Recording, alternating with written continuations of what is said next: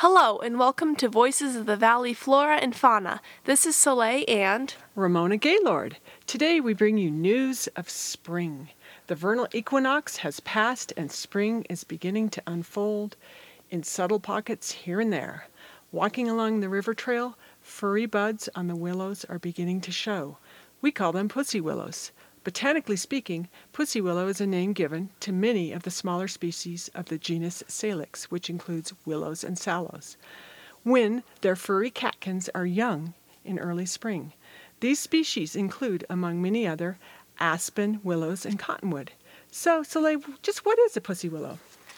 most of what people see and think of as a pussy willow is, in fact, the male flowering part, or male catkins. Before the male catkins of these species come into full flower, they are covered in a fine grayish fur, leading to a fancied likeliness to tiny cats, thus the name pussies.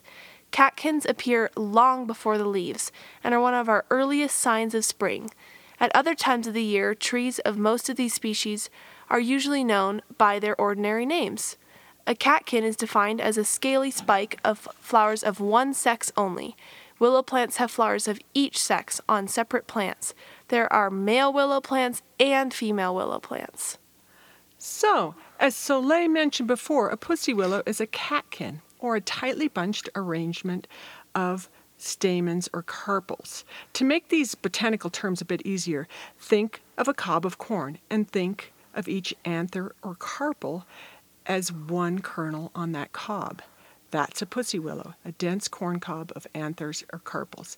Each one has its own attending silvery hairs that, viewed all together when the flower is still young, present the attractive pussy willow we all know. Interestingly, the female catkins tend to develop and open a little later than the males, but they can form attractive pussy willows too. And what, to us, is the most attractive stage in the pussy willow is actually the very early on in the emergence of the catkin. The soft, silvery hairs that we see are the fur coat that helps to keep the developing reproductive parts warm. Remember, pussy willows emerge in early spring when it's still quite cold, but when the sun shines, the temperature at the center of the catkin can rise above air temperatures by trapping the heat from the sun with its insulating hairs. This additional warming aids in the development of the pollen. The willow flowers are fully open when the yellow pollen-bearing anthers are protruding and the stigmas are visible. Yes, we've all seen that state when there is a bit of yellow dust on the pussy willow, kind of like a bursting galaxy of yellow stars. Another way that willows are unusual involves the way that the pollen is transferred from the anthers, the male part, to the stigma, the female part. Most plants that have catkins or other non-attractive type of flowers, as opposed to the brightly petaled structures like roses that we normally think of as being flowers, most of these are wind-pollinated. That is, the pollen grains are simply released on the breeze, and the plants count on chance to bring some of their pollen to rest on the stigmas of their own species. Close relatives of the willows, the poplars, all spread their pollen in this manner. Willows do not spread their pollen via the wind. Instead, they rely on insects for pollination, despite having less than gaudy flowers. What they lack in visual cues, they clearly make up for in olfactory ones, producing large amounts of strongly scented nectar. Bees and flies are readily drawn to the pussy willows in full bloom. One of the advantages of flowering early in spring is that there is very little competition for pollinators. The willows gain the full attention of many of the bees and flies that also awaken early in the spring and are desperate for food. Once the ovules inside the carpels have been fertilized, the willow seeds begin to form.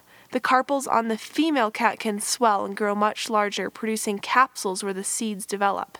When the seeds are mature, the capsules break open, and myriads of tiny seeds, each with tufts of white hair, are released. The carpels look like they are covered in cotton fluff, but the wind and the rain soon disperse the seeds to start the willow life all over again.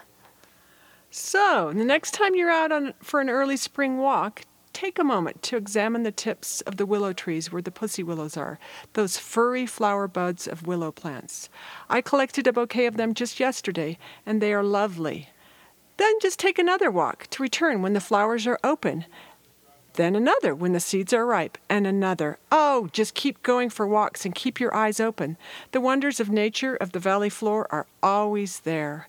And thanks, KO2O, and stay tuned for our next show about river otters on Voices of the Valley Flora and Fauna.